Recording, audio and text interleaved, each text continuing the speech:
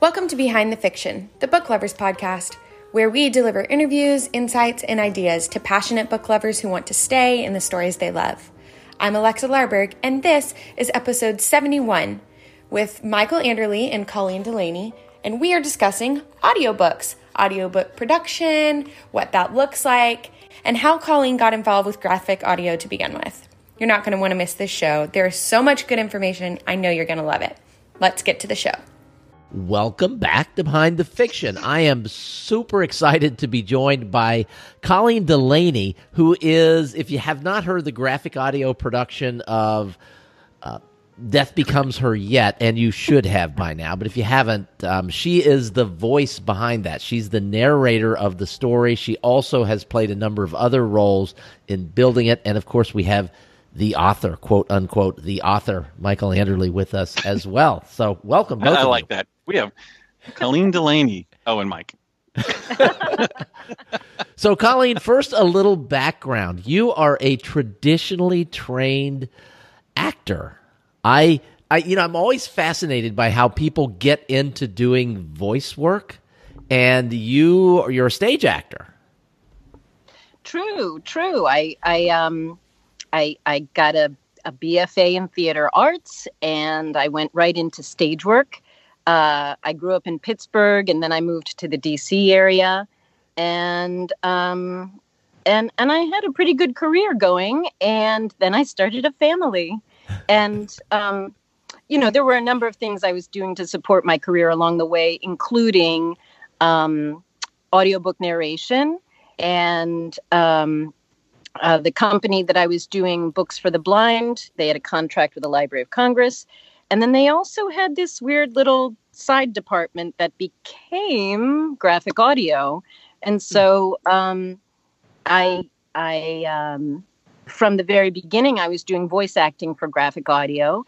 And when I knew I would be starting a family and the opportunity came around to join them as a director, I took it because it made sense to have a salaried job.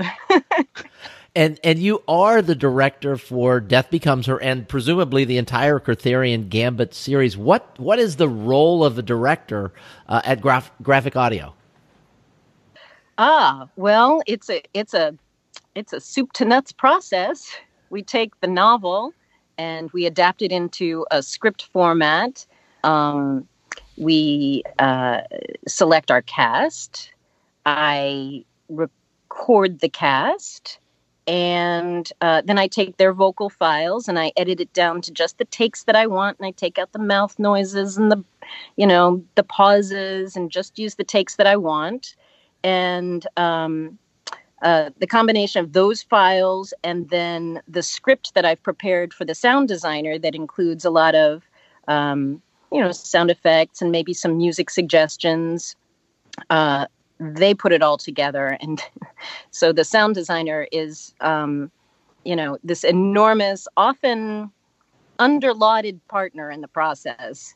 I can't say enough. They make such amazing magic happen. I remember like the first time I got the product to listen to, my first book that a sound designer had made for me. And I was like giggling. It was so exciting. Like, I can't believe, like, I told him to do this and then this happened. Ooh, it was very thrilling. So that's the process, from adaptation, recording, directing, and then working with the sound designer to, make a piece that moves. Are you the talent agency as well? Are you the one who's selecting the talent for this? Because there are a lot of voices in this. True. We have a stable, if you will, of many voice actors, and so we can choose from any of these people, or we bring new people on all the time. So yeah, I am my own casting agent. Yes. Okay, I want to interrupt real quick before Steve asks something else, because when I listen to Death Becomes Her and I'm hearing these voices, my mind goes to how many people are creating all of these voices. And since you're here and you can answer that, About how many people were necessary to create Death Becomes Her? Well, I can tell you. I mean, What are you looking at? Yeah. Well, no, my desktop computer is right here, so I could pull up the cast list for book one. But I guess I could suffice it to say that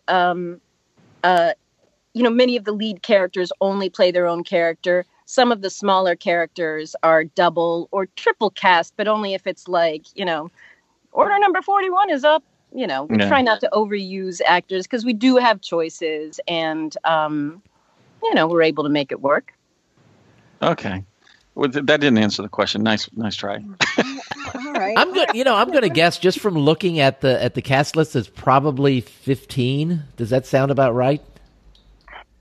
Dude, I have no idea. Hang on. I'll tell you. So while she's looking, I'll go ahead and intercept some of this, because one of the things that I felt as an author in the beginning was the fact that I had no budget. I could easily go out, and I did, find a $300 million yacht and give it to Bethany Ann. And I'm giggling to myself, as I'll reuse Colleen's word, because I'm thinking, man, if a TV show or a movie place had to deal with this, what would they have to do, right? And yet graphic audio doesn't have to do that either. However many the number is she's about to say, I'm like, wow, that was out of my ability to afford. Ha! Yes, we used, aside from myself, we used 23 actors. Oh my gosh. So 24 altogether. I was way off. One of the 24, though, is the original voice of Bethany Ann in the traditional audiobook productions, and that's a person that Michael hand selected. And we were so thrilled that you chose to have Emily Beresford be Bethany Ann in the series. And I have to tell you that for people who have read the books, about when Bethany Ann comes into the story, and it's not immediately. And I'm out running and listening, and I got chills when I heard Emily's voice as Bethany Ann. I was so excited by it. You mentioned the sound engineer, and I believe or sound designer. Is that Dave Fernandez? True. Yes. And Dave, I don't know what all's involved in that, but I'm guessing that somehow it's matching music to mood to voices. There are things. Michael's great as an author at creating emotion, and when you pair that with the music that hits at just the right time, scenes that you're expecting, and all right, I don't want to cry when I get to this scene, and then the music hits, and it's like, dang. And this is, you've already read it, you've already listened to the audiobooks, and this is your third product, and it's still, now you're crying. It happens, and the music, the ability to pair the music with, and that perfectly suits the mood. Is that all Dave, or were you involved in that as well, in selecting the music? There were some things that this was the first book of the series. This is the first time Dave Fernandez and I partnered together. So I did make a few suggestions in the script, like something like this or better. If you find something better, that's cool. But like, this is the tone I'm thinking here, or this is a moment when you could choose, I'll say music, and then I'll say, this is sad, or like, this person is crushed, or, this is funny, or, dum, dum, dum. Yeah, exactly. And then, because it's so fun and because it's so exciting, when, I get his first version of the final product back to give him notes, there's sometimes I just can't keep my fingers out of it. And I'm like, yeah, but no. Sometimes I'll get in there and dick around, but it's mostly the designer's choice. Well, hearing all of this together, and Michael, you've told the story. You told it, but just for people listening, we're recording this after we recorded a separate episode with just Colleen and Michael that was recorded for graphic audio. And I have to say that Colleen is a brilliant interviewer. She asked Michael questions that I've never heard him ask before. And so or asked yourself. Yes. And so if we will put a link to that, whenever that comes up, we'll put a link to that so that you can go and listen to that because you're going to want to. But one of the things that Michael mentioned was how excited he was about the idea of a multicast production for this. So Michael, can you kind of express that enthusiasm for this? I got into multicast recordings 20-something years ago. I mean, I had one of those little Rios that Audible used to give away back in the 90s. That's how I could afford them, actually, was get an audio subscription and put the money to it. But anyway, going forward, so I have some of these, and from time to time I'd go back and listen to them, and to me, they're the pinnacle of audio listening. They're expensive to produce. They're hard to create. They take a cast of people, and both a cast of people to do the acting, but it also takes a cast of people to actually build these. And LMBPN has an opportunity to work with graphic audio, so we see everybody. Well, not everybody, but we see a big chunk of the people that are behind the scenes that have nothing and something to do with building this. And so I know it's a big production, and I knew that we weren't going to do it. And I was really thankful I never even tried, because when I got the script from Colleen, I'm looking at this going, yeah, I don't have the talent for this. I don't have the skill. This is not me. This is just whatever. And so, but when Judith, we were at her condo at that time, and the kitchen was to the right. I'm facing in the hallway that goes to where my office is, and Judith is coming from that direction.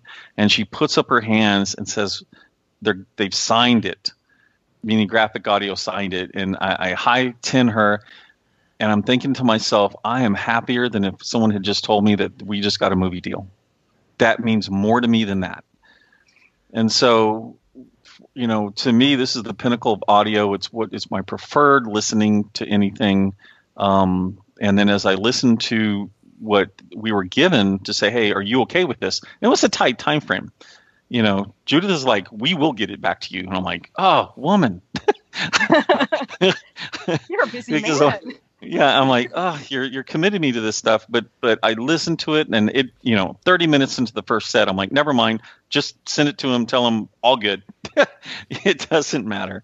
It is so awesome. So I felt really honored to hear a whole troupe of individuals acting out this set of stories, because it meant that they put their hearts and their thoughts into it.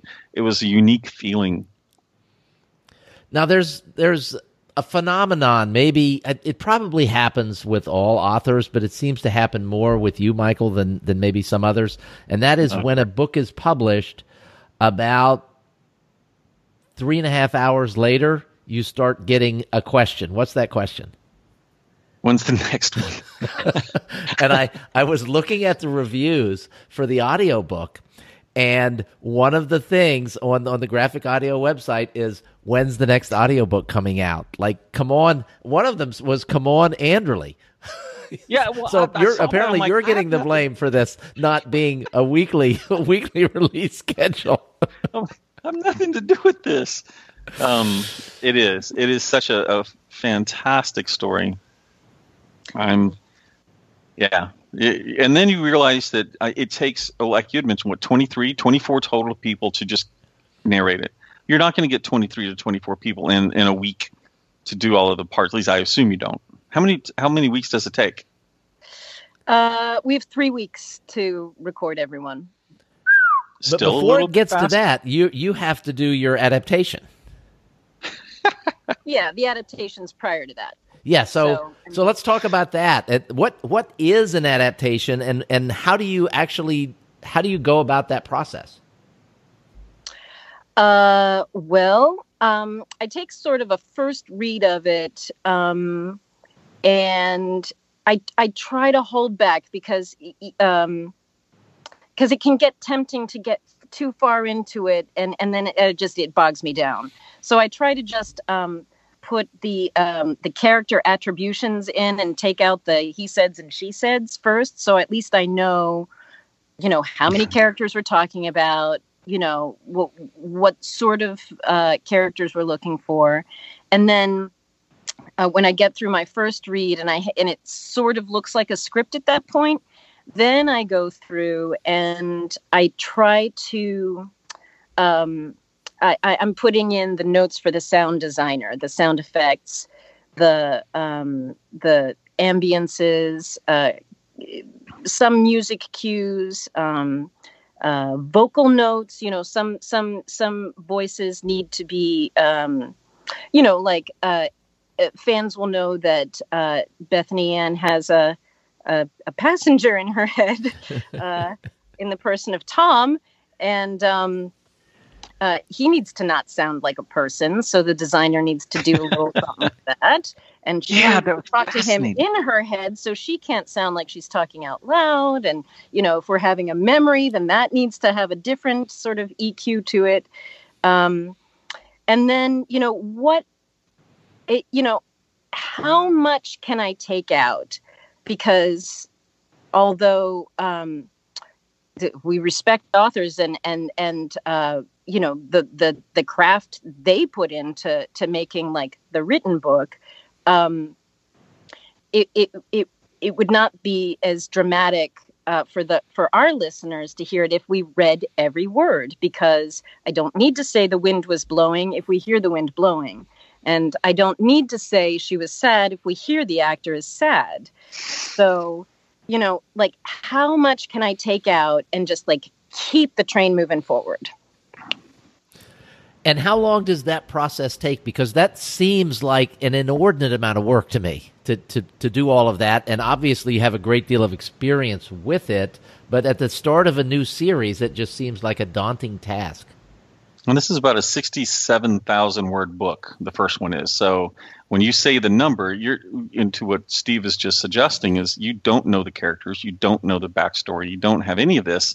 Mm-hmm. And you're really getting close to 70,000 words that you have to do.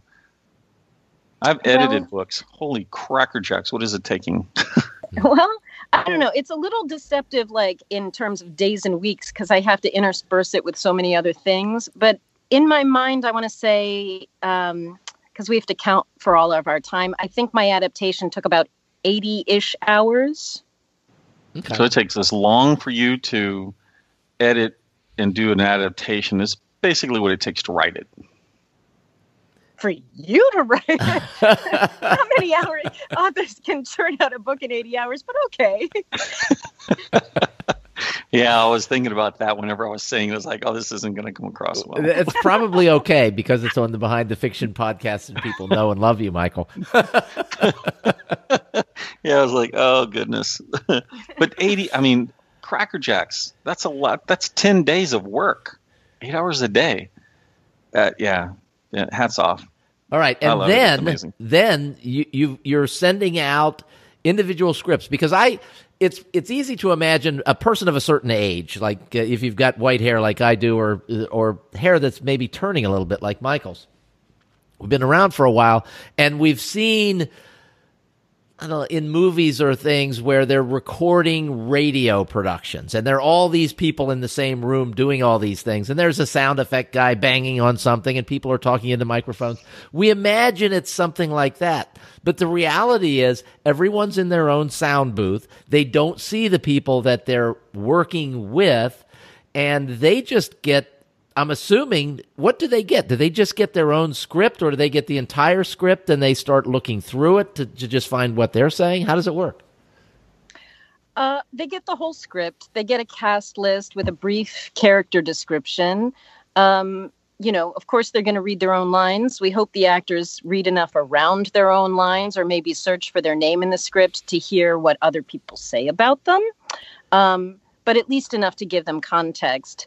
And, even if an actor is maybe less prepared than I wish they were, I'm there to give them, to put them in the scene. And they don't get to act with each other. They get to act with me.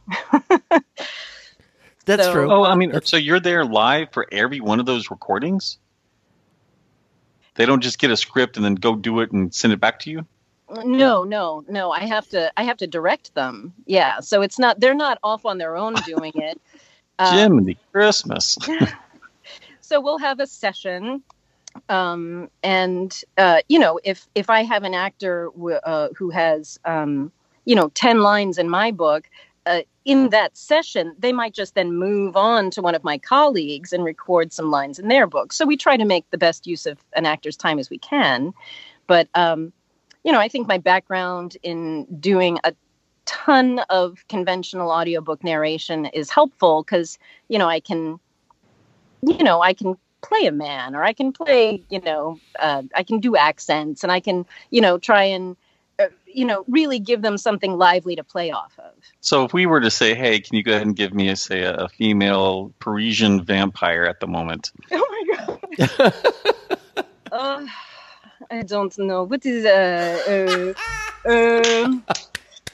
can I just say, and then you'll believe I'm French? That worked. That totally worked. Thank you And people will recognize your voice as sort of the storyteller. You're the one you're the voice that holds the story together. And the technical term for that is the narrator. But in the traditional audiobook world, the narrator is the person who does everything. And in this case, you're sort of just in between the characters talking. Correct. Yeah. Do you ever have this situation where you have the hat that's writing the script and the hat who's going to do the narrator, and the two of them are arguing with what she should say? Or are you good with it? I understand the question. So I guess no. Yeah. So you're the one adapting the story.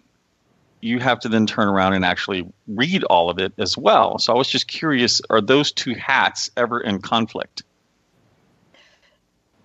No, I mean, the adapter does the narrator a favor, so if you've written something and I feel like in my voice, it's just not going to sound right, I'm going to reword it as the adapter so it sounds good coming out of my mouth.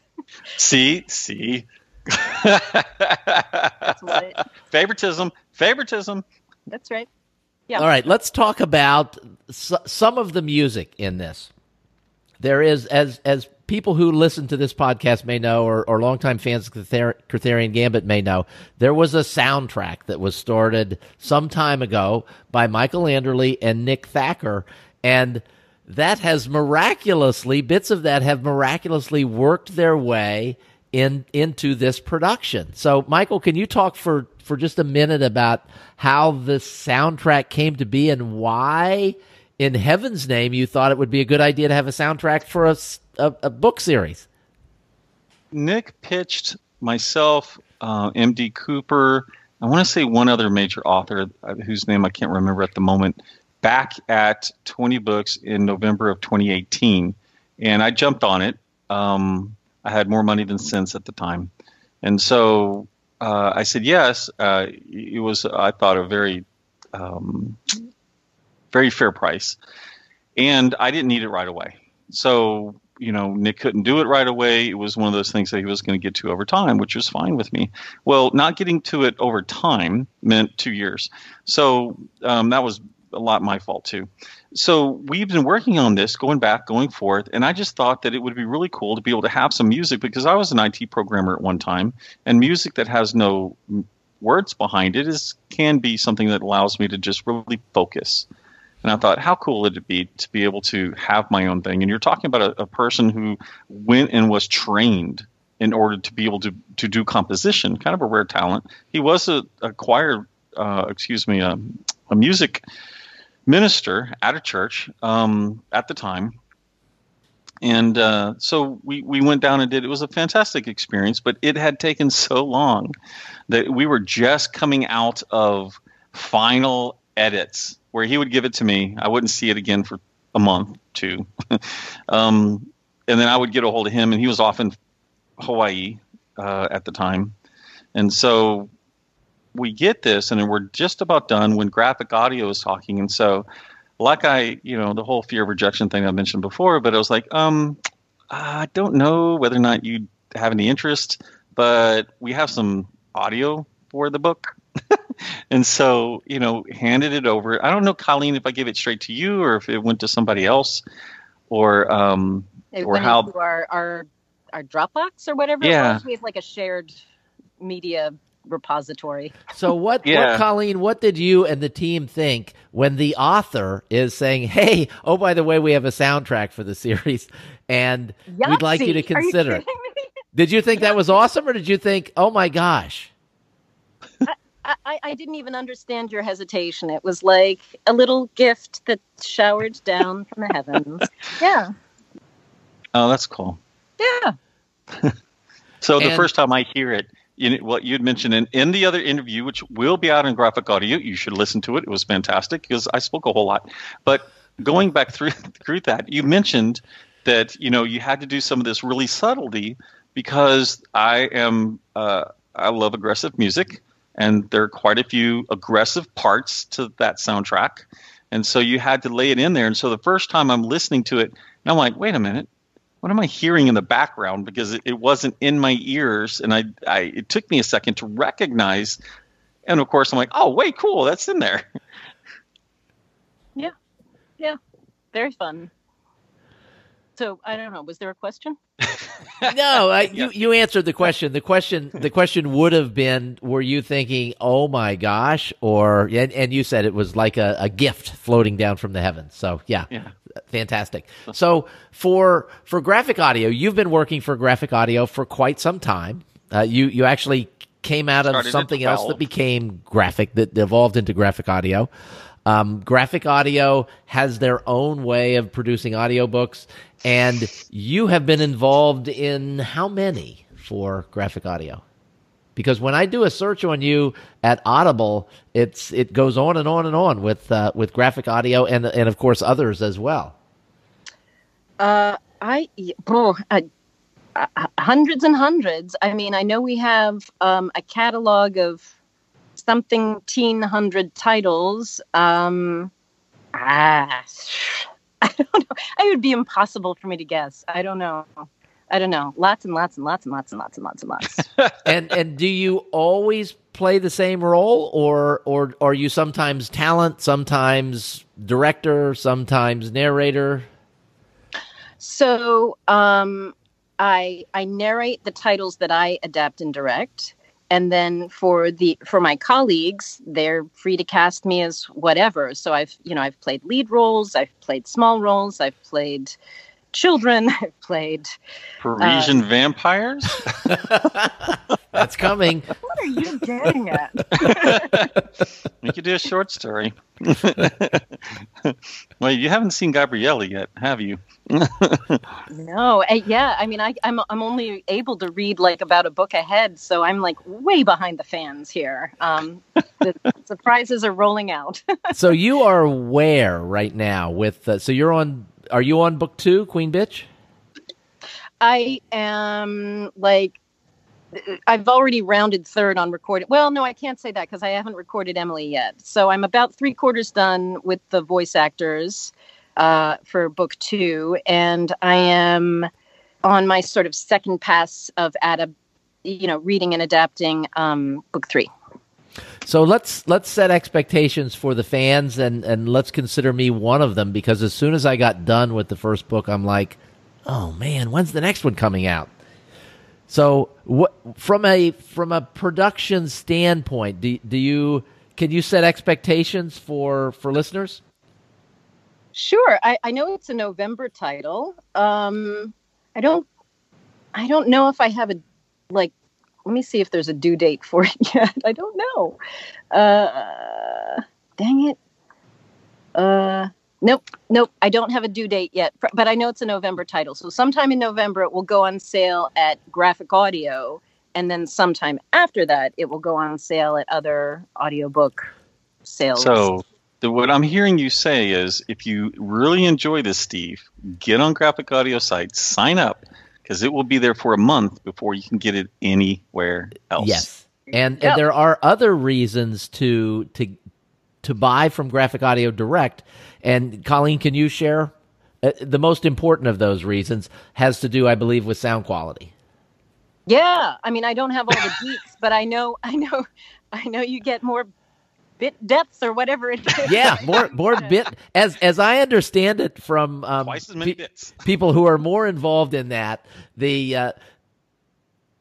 the bit rate is essentially double what you would get through other production companies, and it's because Graphic Audio is in the business of producing movies for the mind, and that involves music and lots of other things. So it's recorded at a bit rate that's a lot more like music than just a straight audio production. So if you really want to get the most out of it, the Graphic Audio version is a way to go. Michael, I'm stepping all over you. What are you trying to say here?